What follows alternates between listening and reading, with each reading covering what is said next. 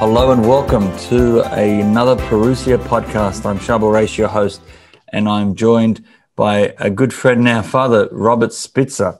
And Father Rob Spitzer is the founder of the Marja Center, and it's a great center that is dedicated to really presenting science in today's culture and reason that goes nicely with faith and reason, and understanding how all these great scientific discoveries point towards a creator. And it's quite beautiful how he's doing it. And I highly encourage you to visit their website.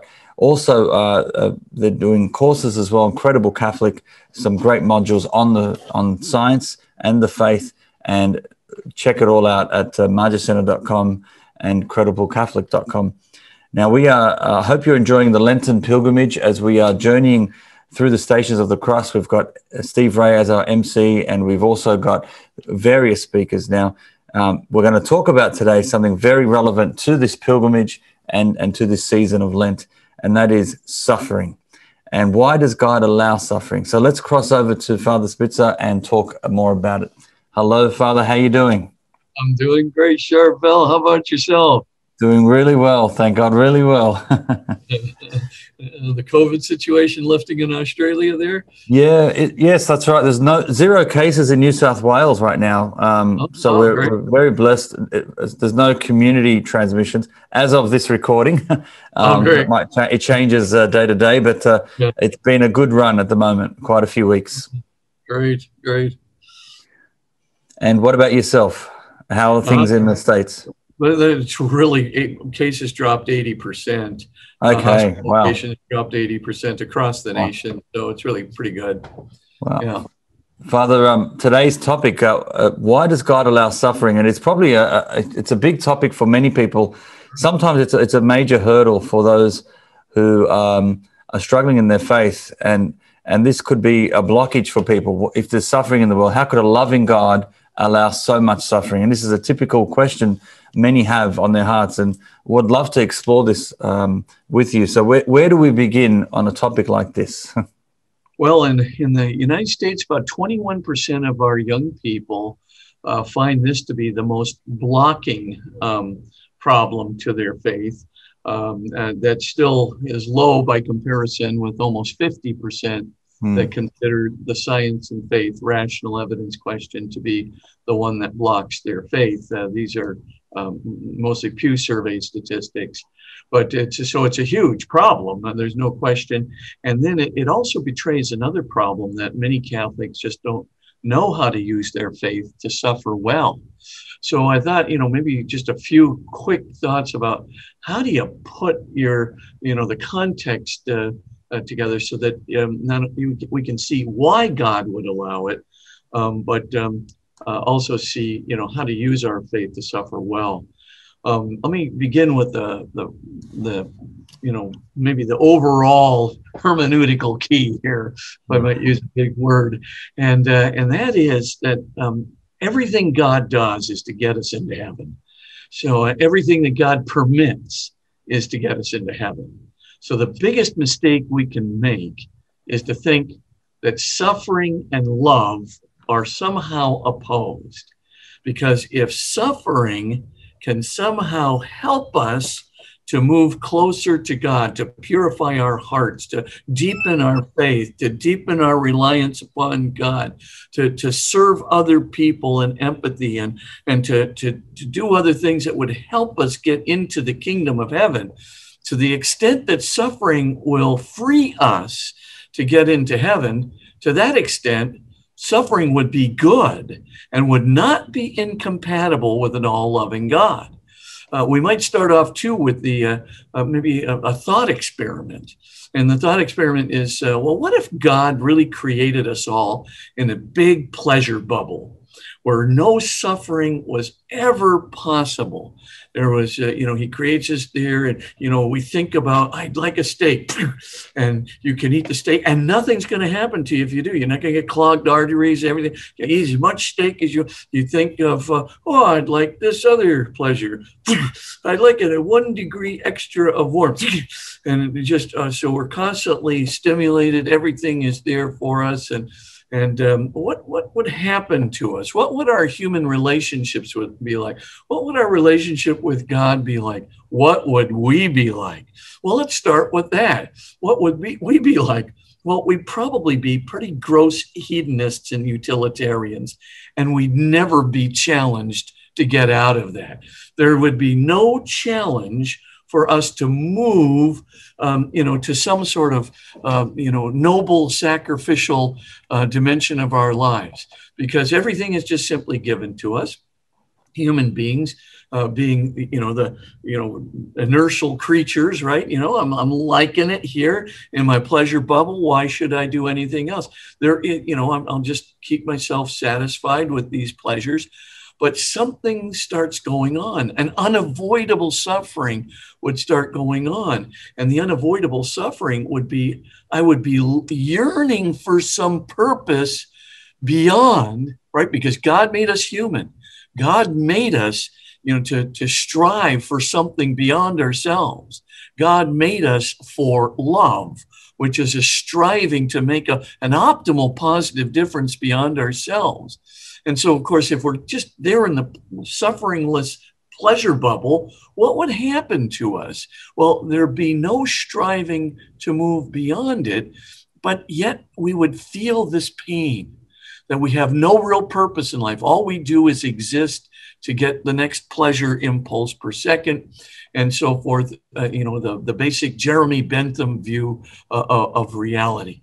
Now, of course, if that were to happen, we would be in utter despair, because we really do need a challenge. We really do need to exemplify courage.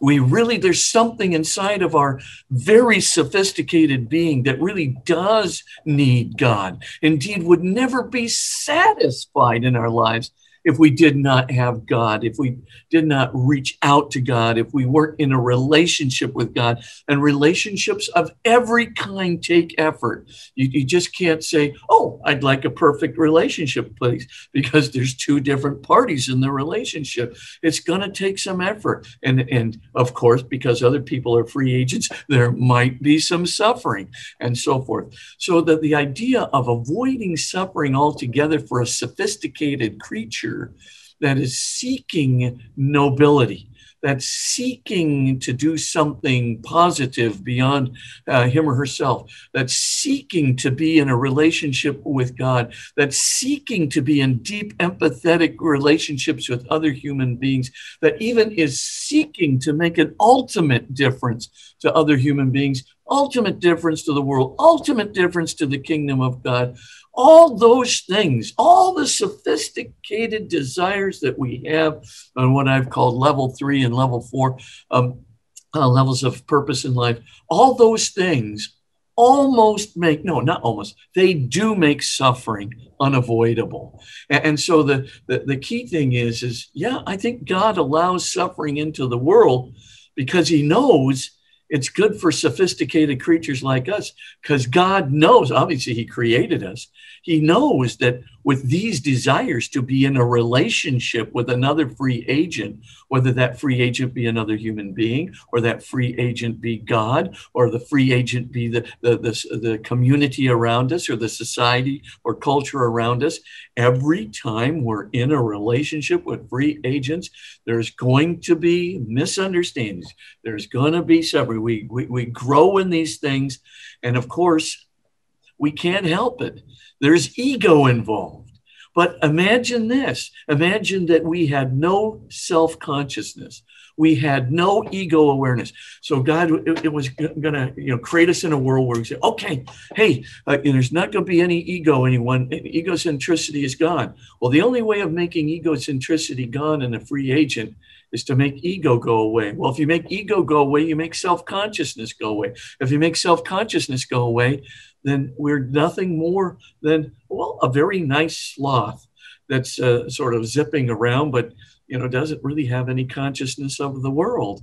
So unfortunately, because we are the creatures we are, because we've been made in the image and likeness of God, And because we have not been made perfect from the very beginning, we have self-consciousness, yet at the same time, we can freely choose to misuse that self-consciousness in our relationship with others. We can be arrogant in our relationship with others. And it's not just that, but if we had no challenges at all, no challenge, in the world around us, where would we be? We'd never have to prove our mettle. We'd never have to strive beyond ourselves. We'd never have to worry about, even opening ourselves up to another human being, completely self-sufficient that we are. And suppose God said, okay, I'm going to make you perfect beings.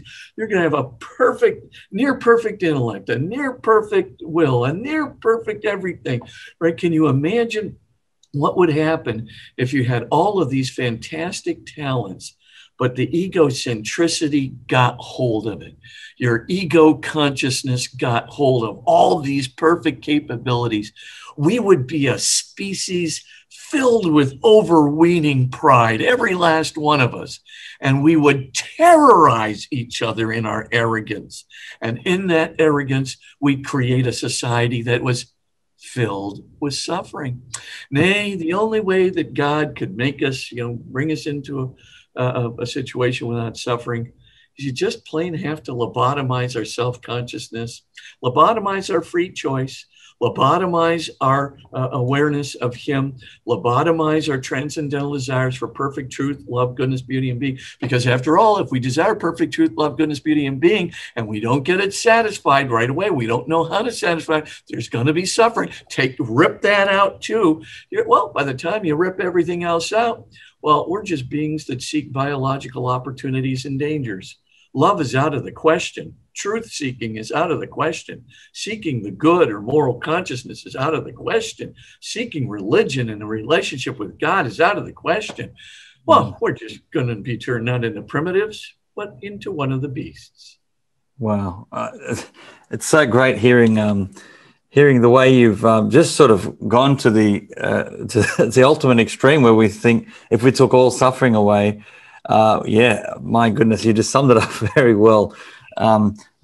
In fact, it'd probably be worse. So that's fascinating. I've never heard it being put together like that. And now in today's culture, where yes, we can change the temperature with air conditioning now very easily, and we've got electricity and we've got technology, and we can communicate with anyone around the world. We've got the internet. We've got all these things that make our life easier and better, and to reduce the amount of suffering. Yet it doesn't necessarily mean we are all happy.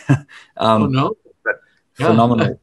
What? Yeah, in fact, in a society where we have the greatest wealth we've ever had, and the greatest climate control we've ever had, you look at all of it, and you just look at in 12 years, between 2005 to 2017, this would be in the US, we had a 56% increase in depression among young people. We had a 63% increase in anxiety among young people. We had a 53% increase in suicides among young people, 23% increase in homicides among young people. And of course, the substance abuse problems and the familial tensions are going through the ceiling, and our divorce rate is now over 51%. We are not happy. No. All that attempt to get around suffering, but if we just can't control our egos, and if we just can't turn to God in our need, if we don't have those two things, if we go ego comparative and we lose our sense of religion, our absolute, relationship with God that we feel in the inmost parts of our being, if we lose those things, those statistics are not unusual at all. They correlate directly with the loss of religion and the increase in ego comparative identity. And of course, Facebook and all these, social media things, they have a good side, but they also have a very bad side, that they really exacerbate the ego comparative problem. No, great point. Now, people are probably wondering, okay, well, they probably didn't think of that, didn't sign up to what you just said there.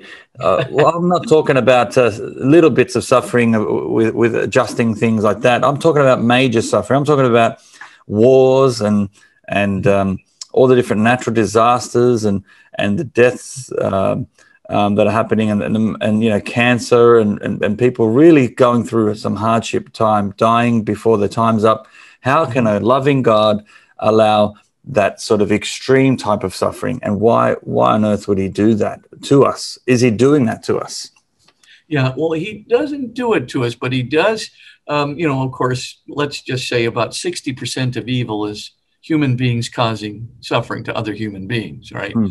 You know, and let's just say that's a good 60%. And 40% of suffering probably has about natural causation, various kinds. Could be an earthquake, a famine, disease, you know, et cetera, that could be the cause of the suffering. So the question really is, well, why would God allow natural suffering? I mean, you can't blame God for suffering that we in our egocentricity are doing to one another. So that's not right. But if you want to say, well, why did God create us in a natural world where there are imperfections? You know, there's going to be an earthquake and so forth and so on. And the one sentence answer is because earthquakes can be very good for our salvation. Earthquakes can be very good for bringing the community together, and maybe bringing the community together, you know, or maybe even bringing our families together, or maybe even whatever it is, you know, the disease, COVID, right? Whatever it may be. Sometimes there are things that are going on in the midst of suffering that are freeing us from an egocentric point of view, that are freeing us to turn to God, that are freeing us to serve one another in kindness, in compassion, to make a difference to one another. Sometimes we can actually, you know, get a freedom to change our whole way of life simply because there's suffering going on in our lives. And the testimonials to this are over the top. People, you know, I mean, I was not always blind. And, you know, about 5 years ago, the blindness just started accelerating, and today I am blind. I'm blind. Now, of course, you could say, well, that's suffering because, you know, you were able to see and now you can't see. What an inconvenience that is. But that is half the picture. It is an inconvenience, but that doesn't mean that somehow I'm being deprived. And what's the blindness done for me? The blindness has brought me closer to a whole lot of people who are, you know, who I have reached out to and who are helping me. That is a huge thing. And the blindness, number two, has had a great way of just purifying me from all of my arrogance and egocentricity and impatience. I know people think that I'm not an impatient person, but I am an impatient person. I've had to go, you know, I've had to learn, you know, to be respectful. And, you know, I remember, you know, they made me do tutoring when I was teaching calculus in high school when I just had graduated from college. You know, I was teaching the calculus class, and then they said, well, you can do also the tutoring for the remedial students. That was a bad idea, you know, because I mean, I just couldn't get why they couldn't get it, you know, and now, of course, I get why they couldn't get it, and because all people are not like me, you know. But if you know, I started off as the old ego comparative guy, but the point I'm trying to get to is that all of a sudden you learn empathy for people who are not like you. You open yourself up to God. My spiritual life has deepened hugely since I started having this little problem with my eyesight.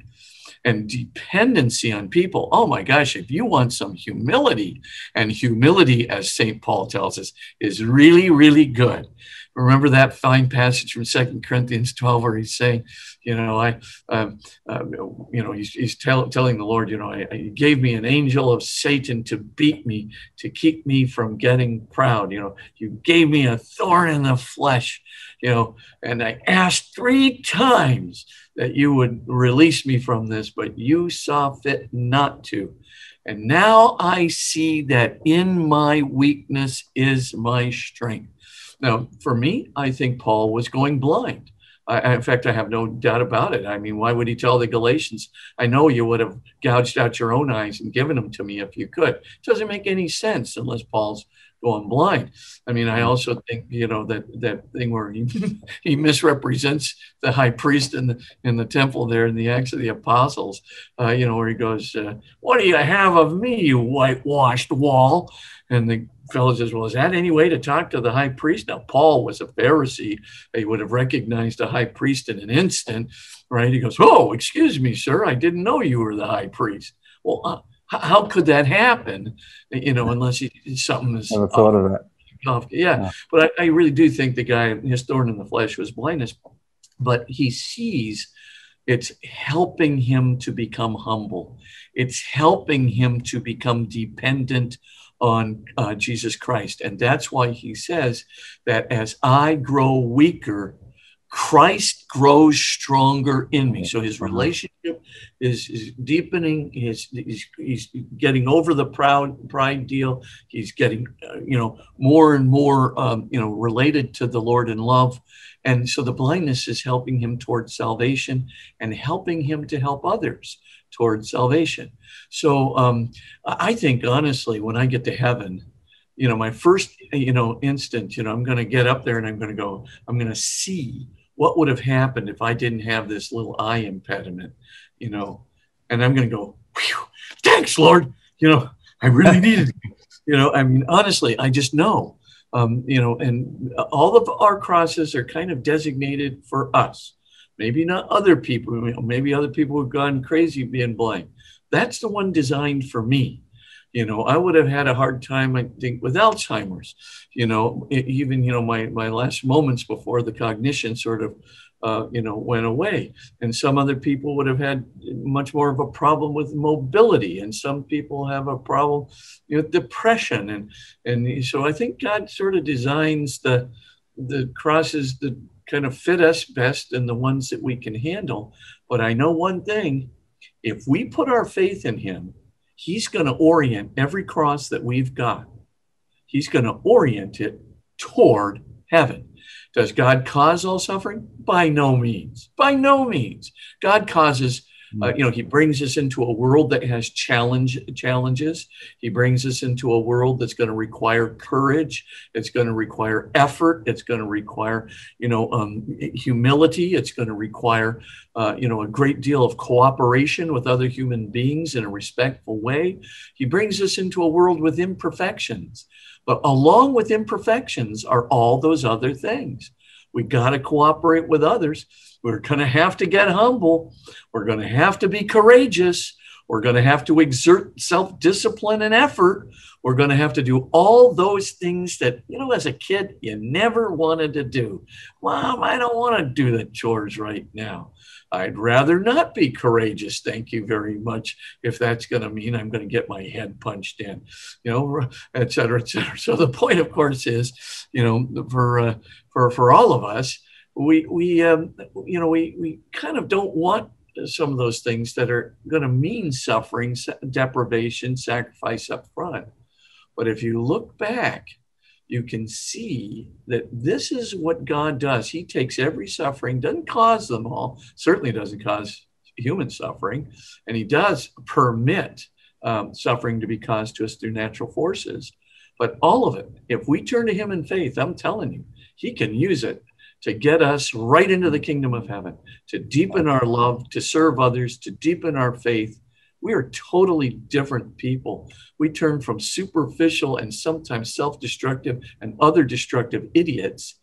We turn right into people who are so capable of deep and humble love, resembling the Beatitudes.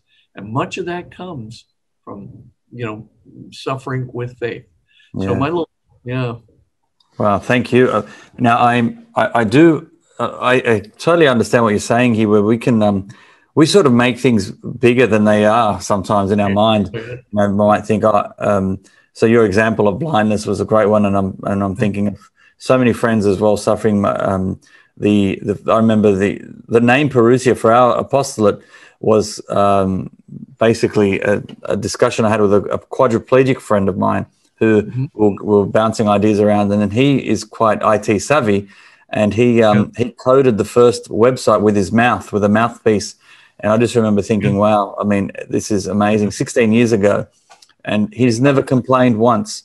I've never heard him complain once, and but he's always joyful and he's always thinking of others. And I'm just thinking, wow, what does he have?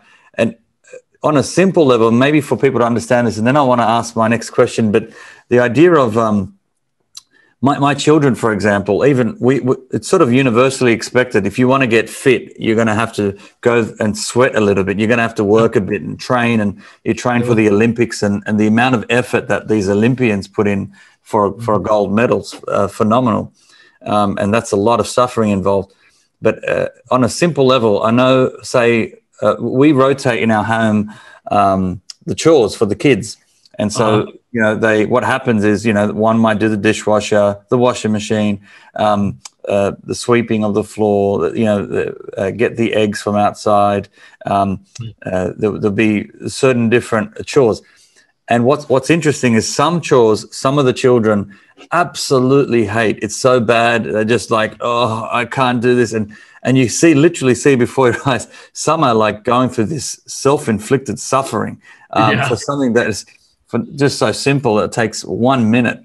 And then others are like, it's easier for others. So it's a real simple example that this is it's all in our minds, isn't it? We sort of apply certain tasks or our attitude towards certain things in life can be really puffed up and blown out of proportion.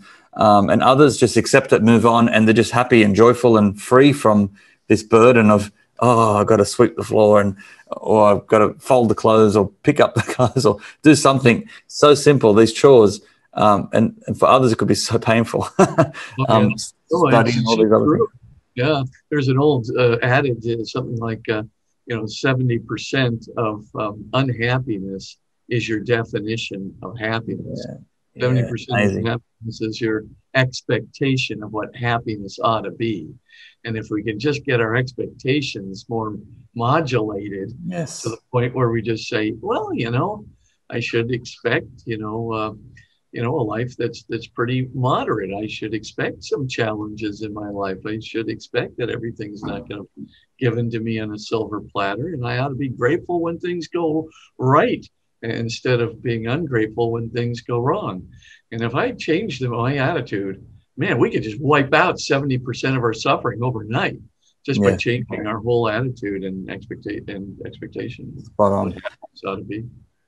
Father, a question about now, God, an eternal being, we are finite creatures. The idea of our we are here on earth temporarily. We will die one day. Now, the idea of death scares many people.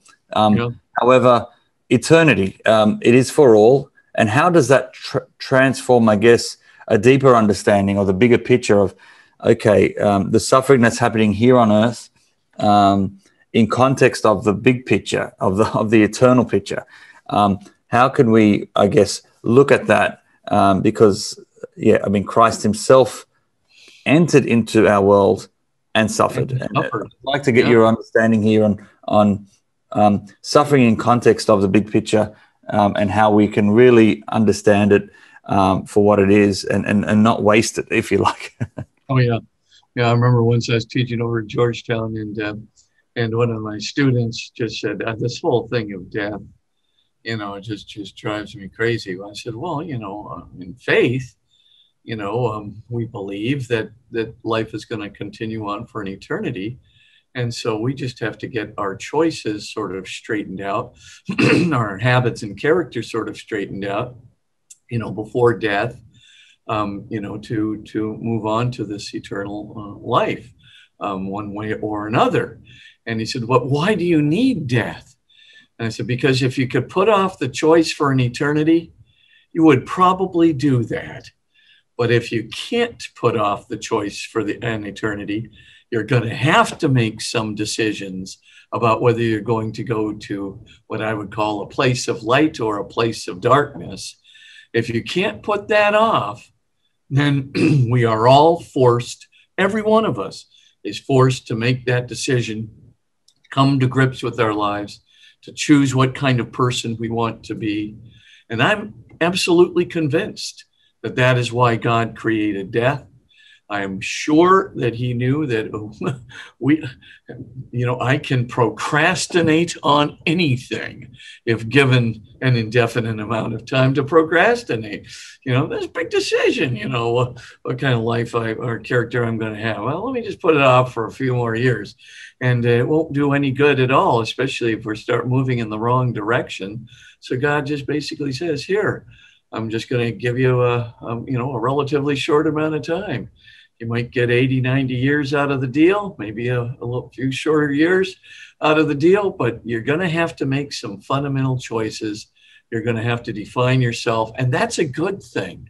For us to just kind of, be able to procrastinate or maybe even take a downward path because we have an indefinite amount of time to choose almost condemns us to taking that, what Jesus would call this wide road to perdition. So he just basically makes us, gives us some, need to make a decision and to come to a decision of who we're going to be and what kind of person we are and, what kinds of values we're going to appropriate before, as it were, eternity begins. And I think death is a mercy.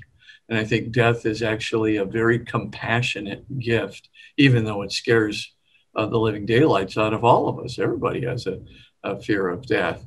So that's one thought I do have. And as long as we're convinced that death, really is a closure, at least of this life on earth, certainly not a closure of life itself if we have faith in Jesus. That's the first thing. The second thing, though, is we can't imagine eternity. We just can't, because it is forever. It's so long, it has no limit. It just keeps on going. And so when we look at eternity and then compare this life to an eternity, right? If you take any finite number divided by infinity, well, it's a flat out zero. So this life is a flat out zero because the eternity is an infinity. Really, it's just ongoingness. It never stops. It has no intrinsic terminus ad quem. It has, it's literally in mathematics what we call potential infinity. So, this life is literally nothing. So, okay, we've got suffering in this life. That's true.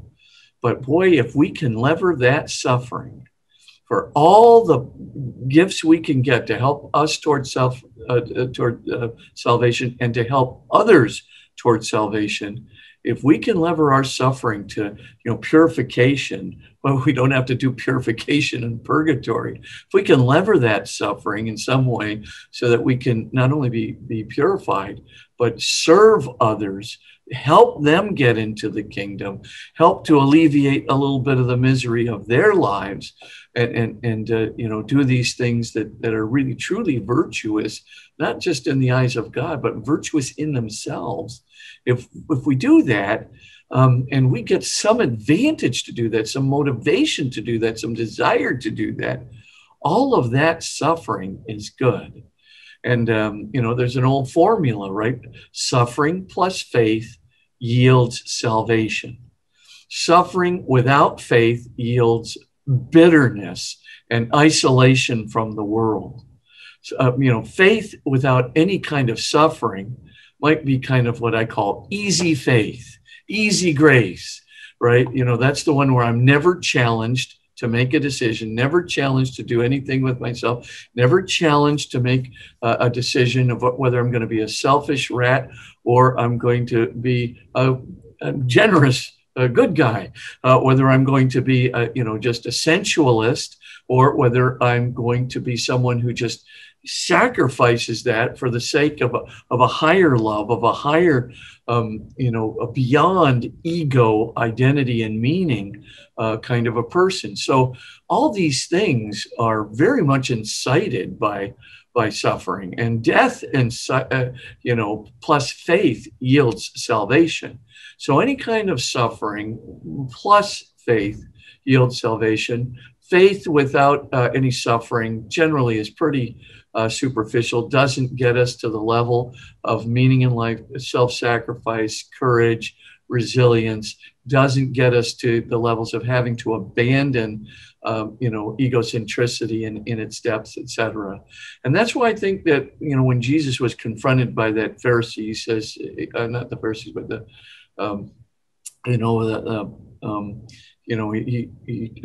the apostles, where they say, well, wait a minute, how come there's these rich people, the obvious text between the question is, how come rich people have it so easy and, poor people have it so miserable? I mean, what's the justice in that? And Jesus's basic answer is, well, it's easier for a camel to go through the eye of a needle than for a rich person to get into the kingdom of heaven. And you look at that and you go, can you be serious? Oh, and some people try to say, well, the eye of the needle is one of the gates in going into Jerusalem and the Holy Land. But in point of fact, that's a very typical Semitic kind of hyperbolic metaphor, right?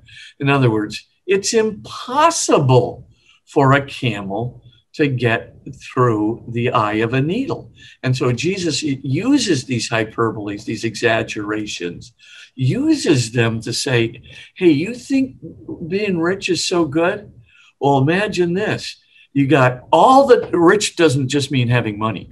It means having talents, having status and position, having, respect and so forth in this life. You think that the guy that has everything, the woman that has everything, the beauty, the wealth, the position, the talents, and everybody's fawning over them, you think they're going anywhere? Bet you anything, if they don't have faith, and they don't have a faith in Jesus that is really deep, I'm telling you, egocentricity and the 8 deadly sins are around every corner. If you take a person who's got everything in this world, they face the challenge, not just of greed, of course, certainly of greed, not just of pride, not just of vanity, but they're going to suffer all the other ones too. Lust is going to be right there too. You can tell that also anger is going to, and impatience are going to be there too. And by the way, it's the richest people who are the most envious. I kid you not. You'd say, well, wait, he got everything. What could he possibly want? Everything. I mean, that's the whole point. When ego is unrestrained and the 8 deadly sins are going crazy, just absolutely crazy, right? Because you've got everything in the world. Honestly, you could be the most miserable of people, and not just miserable, but making the lives of everybody else around you miserable because your egocentricity, your arrogance, your vanity is just out of control. The greed is out of control. And I just think of Mr. Scrooge there, in that Christmas Carol, of Dickens, which is so wonderful. Anyway, we play it around here at Christmas time all the time. But in this Christmas Carol, Scrooge is asked for a donation. These 2 guys are trying to get some donations for a house that gives food and shelter away to very, very poor people. And Mr. Scrooge's response, if you remember that, is he goes, well, wait a minute. He says, I already give to my charities. And he goes, oh, okay, well, what are they, And, well, I give to the jails, and I give to the poorhouses, and I give to the workshops. Workshops are, like almost enslavement conditions. And this guy says, well, some people would rather be dead than to go to those places. And Mr. Scrooge goes, ha, that's my point. It'll get rid of a lot of the surplus population. Now, the ghost of Christmas present and future, they go right in on him, and they buzz him for that statement, as well they should. But the point with Scrooge is he's got everything, and he does have talent, and he does have money, and he does, but all of that, and he winds up being miserable. Why? Because his girlfriend can't stand him. She just basically goes, Ebenezer, you're a nice guy, but I think I'm gonna marry somebody else other than you, because I can't live with anybody who's just as obsessed with money and obsessed with power and his own self-image as you are. And so if you really look at what's going on there, the rich man is not generally we idealize the movie star. We idealize the super wealthy entrepreneur. We idealize the football player, the talented person, the beautiful person, whatever. So we idealize these people. But in point of fact, if you look at, who's got the drug problems? Who's got the 8 deadly sins problems? Who's got the highest suicide rates? What are we talking about here? These are not happy people, right? At the end of the day, if you don't have faith and you've got everything you ever wanted, then Jesus is very likely to be right. It's eye of the needle time. Camel through the eye of the needle time. It's going to be really, really hard, not just to get into the kingdom of heaven, really hard not to, be a misery for everybody else around you, and really, really hard not to be miserable in your own life.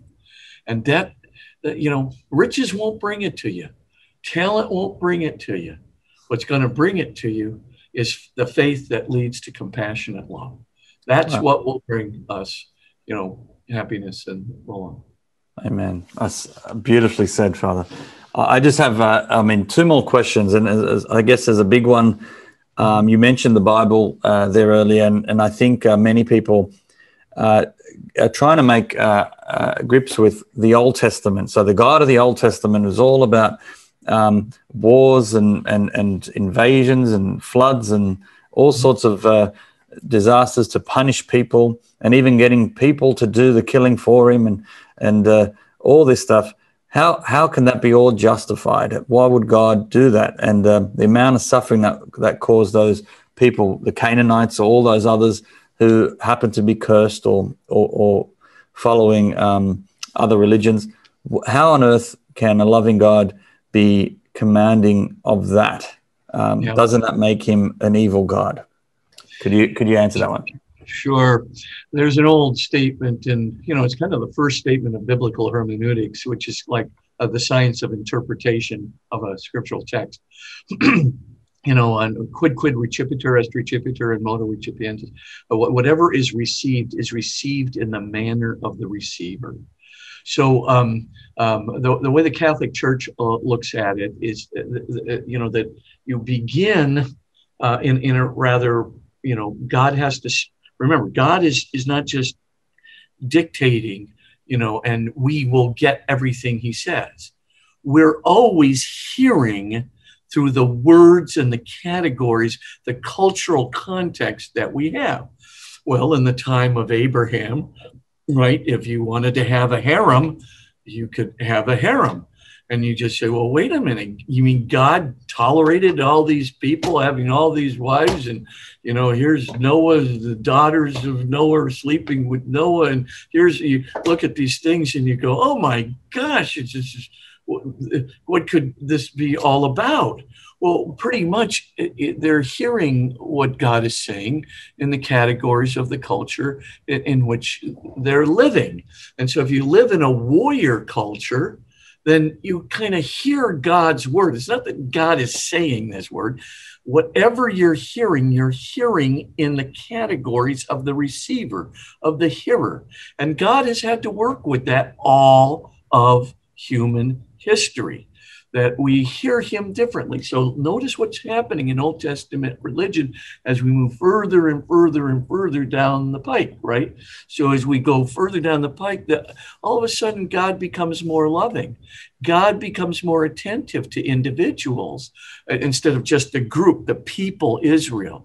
God, now with the prophets, we begin to hear that God is hesed ve'emet, right? That God, loves us like, a mother loves her children and things of that nature. We're getting almost that super compassion thing.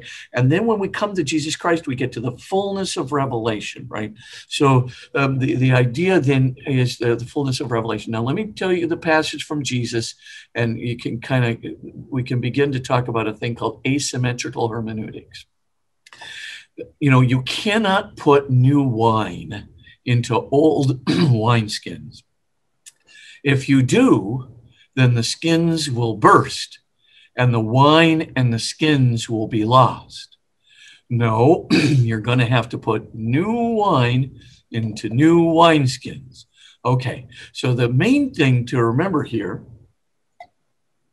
is that what Jesus is saying is, if we're going to try and take the old wineskin, which is the Old Testament categories, the Old Testament interpretation of things. Remember, Jesus superseded all kinds of of Old Testament teachings, right? So remember in Matthew where he says, "You have heard it said, an eye for an eye and a tooth for a tooth," right? This is the retributive theology of practically the entire Torah, right? An eye for an eye and a tooth for a tooth. You take out my eye, I get your eye, and so forth. But I say to you, love your enemies, do good for those who hate you, turn the other cheek.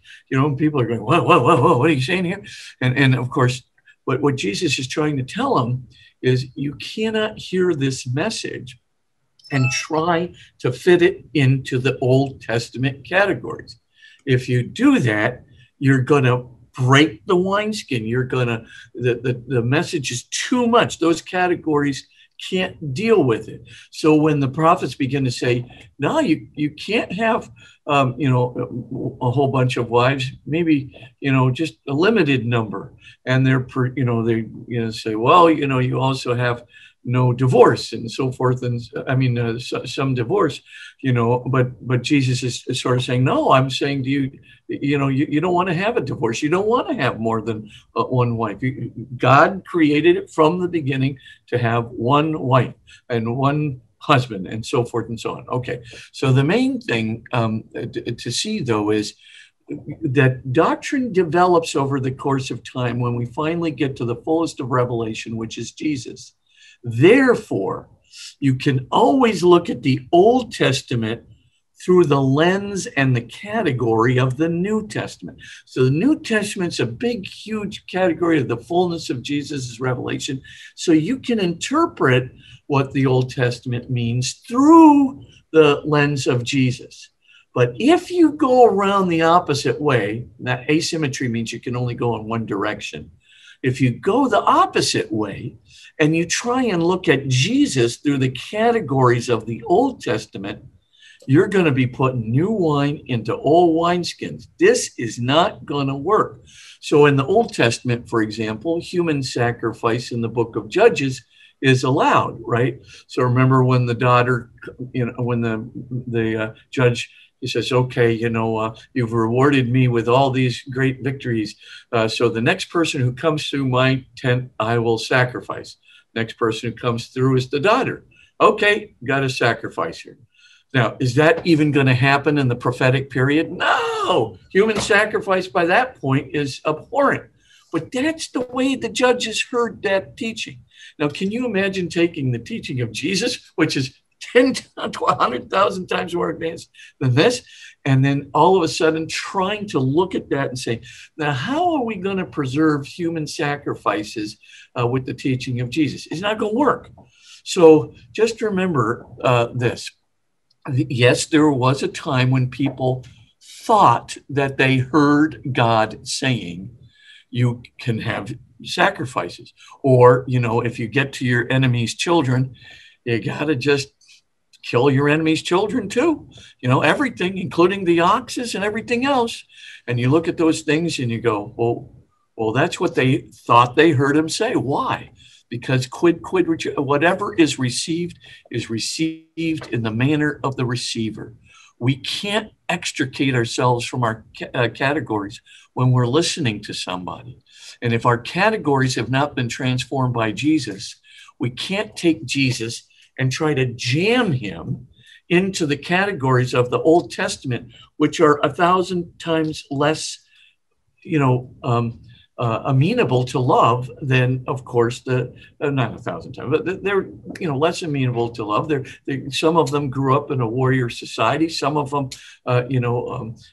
take place in a society which was very permissive of, polygamy and on huge levels, et cetera, et cetera. But that was what was there, and so that's what they heard. Again, we hear in Genesis, for example, I do a lot of faith and science things. And a lot of people think that God is speaking to the author of Genesis as if the author of Genesis had no categories, as if he wasn't even part of the picture, that God came and just told the author of Genesis, Spitzer, here's how it happened. Here are the 7 days of creation. But in point of fact, God uses the biblical authors. So Catholics don't believe in what's called the dictation method of inspiration. Catholics actually believe in what's called a co-participative method of inspiration, where God is working with the biblical author. And of course, the biblical author has his categories. Now, can you imagine if God were to come and give the scientific picture of creation to this poor biblical author? In the beginning was a quantum cosmological configuration, when, of course, the gravitational force separated from, the string theoretical higher dimensions of space, then it became a general relativistic, space-time continuum. And when that happened, then the strong nuclear force rolled off of the electroweak force. And he begins to tell, the 7 eras of creation in physics. Well, the poor biblical author would be sitting there going, what in the world are you talking about? And he'd go, in the beginning was, was light, and so forth. So he'd go right back to where he was. So the point I'm trying to make is we should expect development over the course of time, because we should expect that people hear according to the categories of what they are capable of hearing within their culture, within their time. And then as we move forward, Jesus is the one who transforms, cultural categories. And I've got a whole paper on this, where he not only transforms the cultural categories in terms of love, but he also transforms cultural categories in terms of individuality. It's Jesus who says, whatsoever you do to these least ones, you do unto me. Can you imagine imparting his own dignity to a slave prior to Jesus? That would have been a head scratcher, I'll tell you, because, of course, slaves had almost no status. But, of course, and then Jesus, children have almost no status prior to Jesus. And Jesus pulls this little child up in the air, says, you got to become like a little child. Well, you can begin to see he's blowing up a lot of these sociological and socioeconomic and sociopolitical categories. And he is now saying the individual does have worth. And not only that, but every individual has equal worth. My dignity, to look at the poorest of the poor, to look at a person with no education, has equal dignity to me, Jesus Christ, which means has equal, the highest possible dignity, being made in the image and likeness of God. Well, man, if you go to a societal context before Jesus, that wasn't the case. And, if you try and put Jesus's teaching into those categories, again, you're going to explode the old wineskin.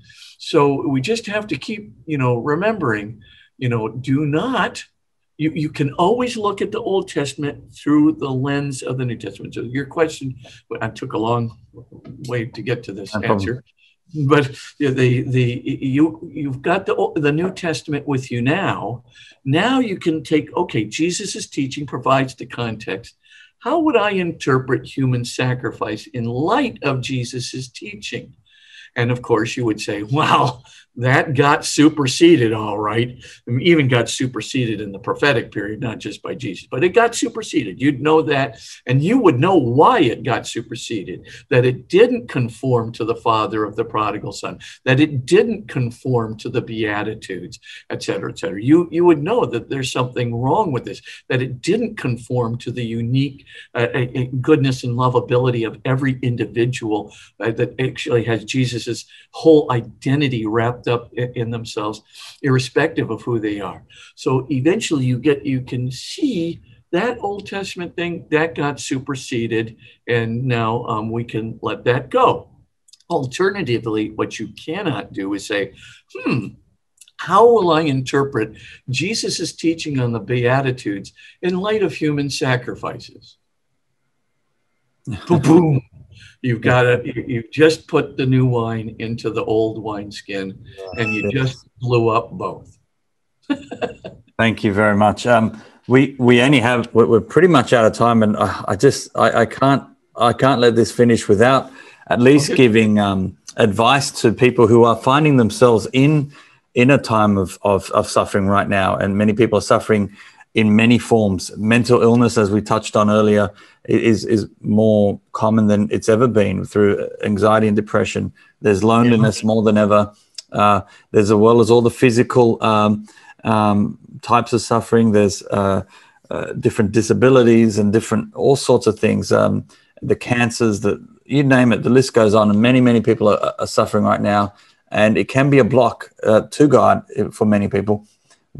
And I have to mention the saints, because the saints they did a radical thing by embracing suffering and in sort of enjoying suffering, not enjoying it, but wanting more of it, taking more of it on, and never shying away from it.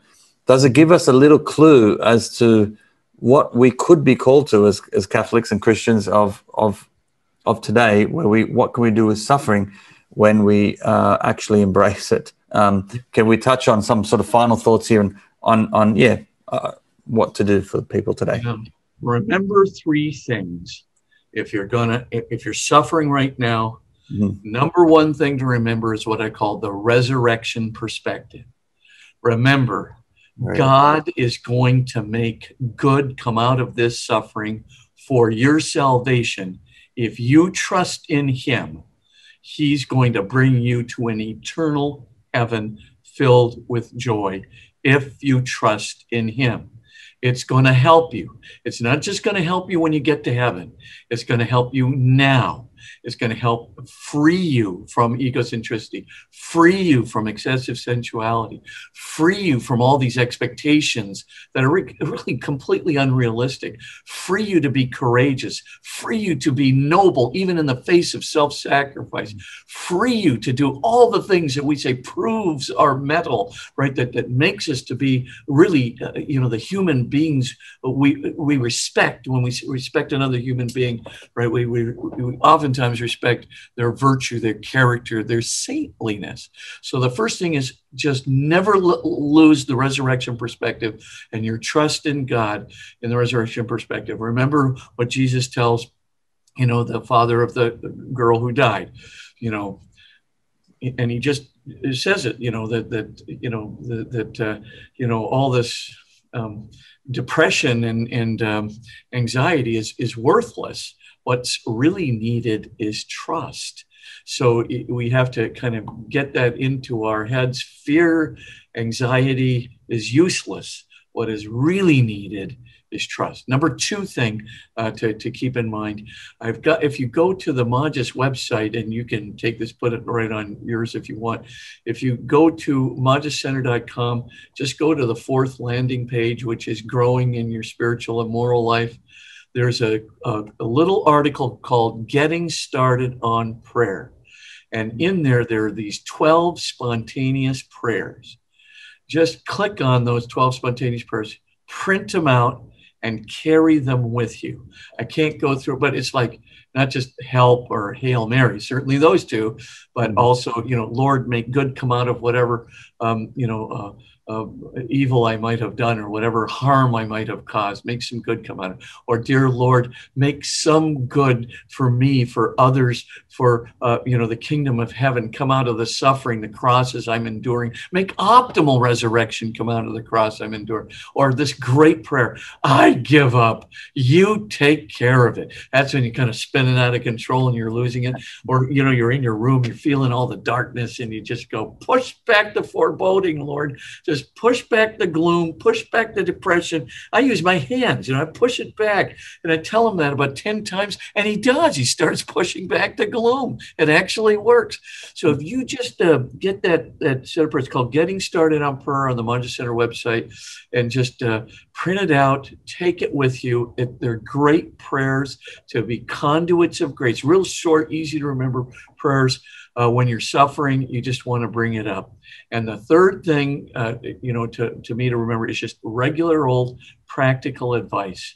When you are suffering, check your expectations for happiness.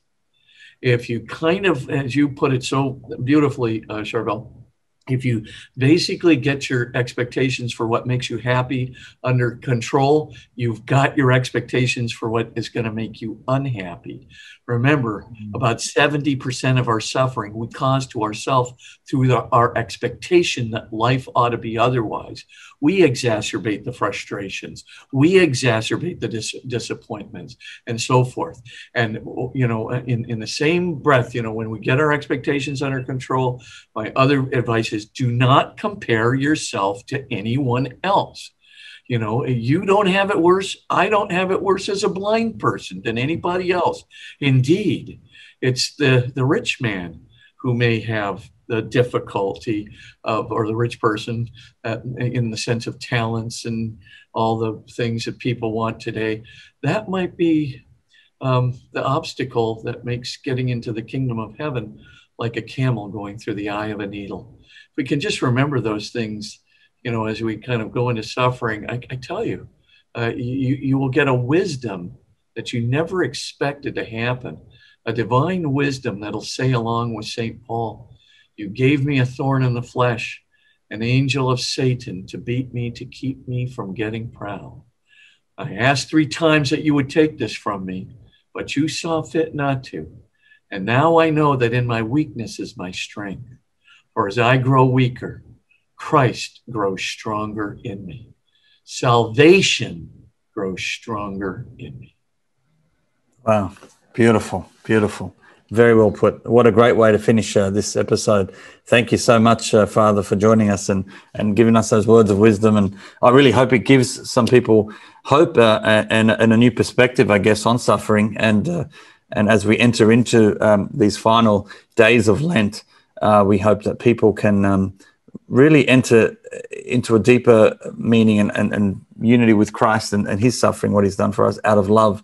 And of course, resurrection. We know we won't have Easter Sunday without Good Friday, and it's going to be part of what it is, isn't it? So thank you so much. I know we're out of time.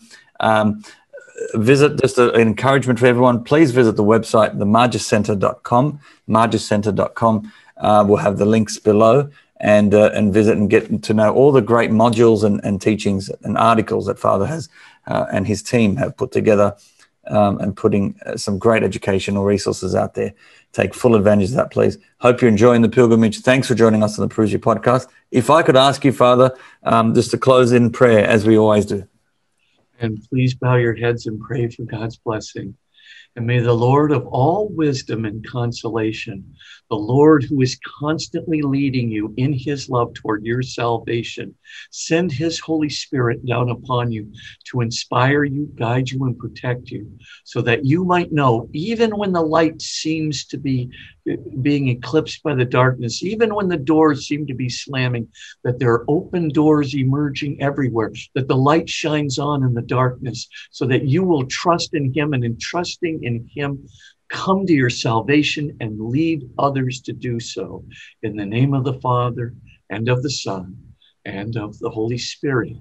Amen. Amen. Thank you so much, Father. Thank you, everyone, for watching and listening. And until next time, have a blessed week. God bless you.